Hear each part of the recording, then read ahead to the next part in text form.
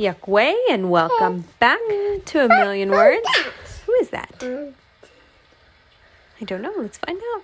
Today we're reading The Octonauts and the Frown Fish by Miyomi.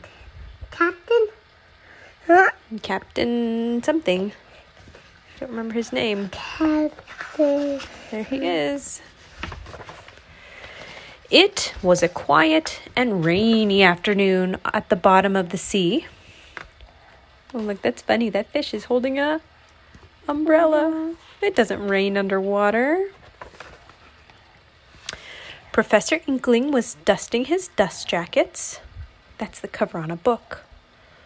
Quasi Kitten was watering his catnip. What's his name? Treat.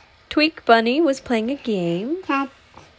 Captain Barnacle's bear. What's the name? Captain Barnacle Bear. He was singing in the rain. Captain. Turnip, the Vegemite. What's his name again? Captain Barnacles. Captain Hungry. Yeah. Turnip the Vegemite was tossing a salad. Peso Penguin was pinging, and Shellington Sea Otter was ponging. And Dashi Dog was sounding the Octo Alert. Alert, alert, alert.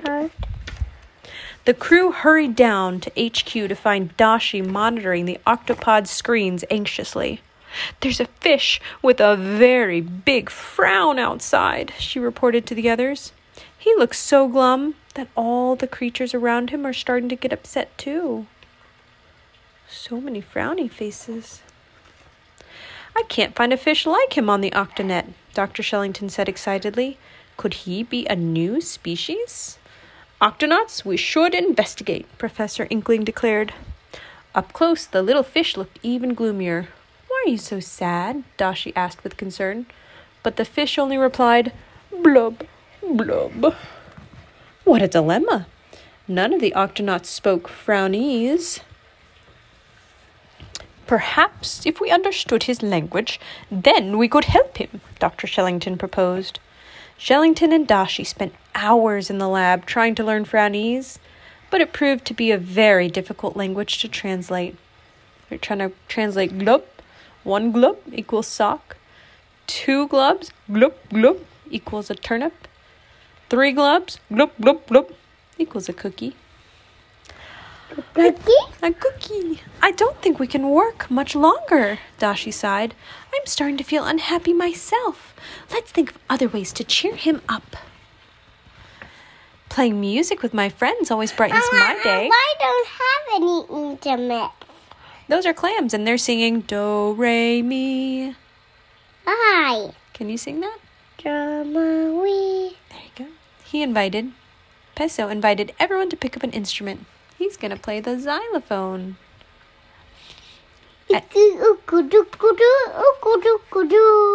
As the crew gathered together to play a happy song, other creatures joined in.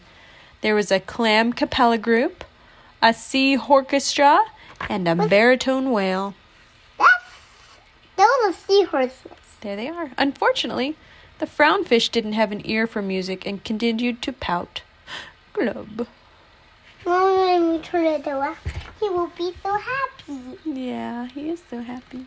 When we turn back off, he will be so sad. "It's hard to feel sad when you're being glamorous," Quasi announced with a flourish. "Let's have a dress-up party." The little fish tried on many costumes. What's he dressed up like here? Cowboy. Ghost. Princess. Wizard. Vampire. What's this? A bumblebee. Clown. Doctor. Ice cream. Rock star. Frankenstein. That's just him, the frowny fish. But none of them could disguise his sadness. Dashi held up her favorite camera and asked, "Why don't we visit the famous snail gardens? We could have a photography field trip." The Octonauts took photos of big snails and small snails, striped snails and polka dot snails. The Frownfish, however, wouldn't even smile for the camera. "A game of miniature golf always tickles my fancy," revealed Dr. Shellington. The group putted and swung their way through many aqua obstacles. That's a tube that he's putting the little ball through. Bloop, bloop, bloop. There were sand shark traps, sea dragons, and electric eel tunnels. Oh, that's the electric eel tunnel. The Frownfish scored a hole-in-one on the king crab course, but he didn't look any happier.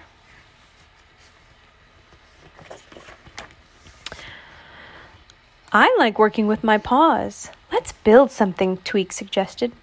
Surrounded by gadgets and contraptions, the crew constructed a robo-tank for the Frownfish.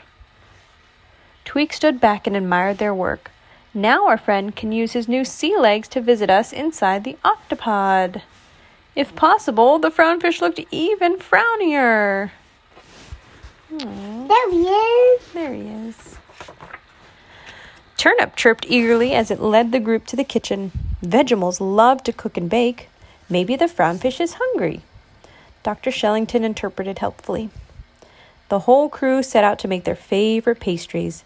They helped bake kelp cakes, kelp muffins, and even a fancy kelp souffle.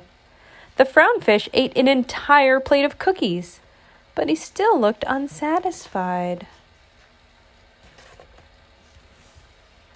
"There's nothing like perusing the printed word to stimulate the intellect and galvanize the imagination." He got a buddy. He's got a buddy. Professor Inkling exclaimed to a confused crew, "To the library, my delightful colleagues." That's a happy little clam inside that little chest. Professor Inkling read from his favorite book of jokes, but the Frownfish didn't laugh once. Frownfish must not have any funny bones, Inkling decided. The other Octonauts weren't too sure. They didn't get the jokes either. "I always feel better after I exercise," Captain Barnacle said. And the Octonauts swooshed down the slide, climbed the jungle gym, and rode the seesaw. Peso and the Frownfish sat on the merry-go-round while Quasi pushed them faster and faster and faster until, whoops, the Frownfish flew right off. The little fish turned and bounced and rolled over. Everyone rushed over in alarm. They had only been trying to cheer him up, but now he might have gotten hurt. To the Octonauts' surprise, the Frownfish had a big smile on his face. Mom, why are they angry? There. Right there. Why are they going angry? He's not angry, he's happy. No, it's those. Oh, these the starfishes? Uh-huh. They do look angry. They were sad. They were worried about Frownfish falling. Of course, Professor Inkling realized. He's not a Frownfish. He's an upside-down fish. There are different types of fish that can swim upside down. It's easier for them to spot food. And this chap is a fine example of an upside-down catfish. Everyone laughed in relief to discover that their new friend had been smiling the whole day. The catfish made a big "erp" and turned himself back upside down. Or was it right side up? The end. Thanks for listening. He's mad.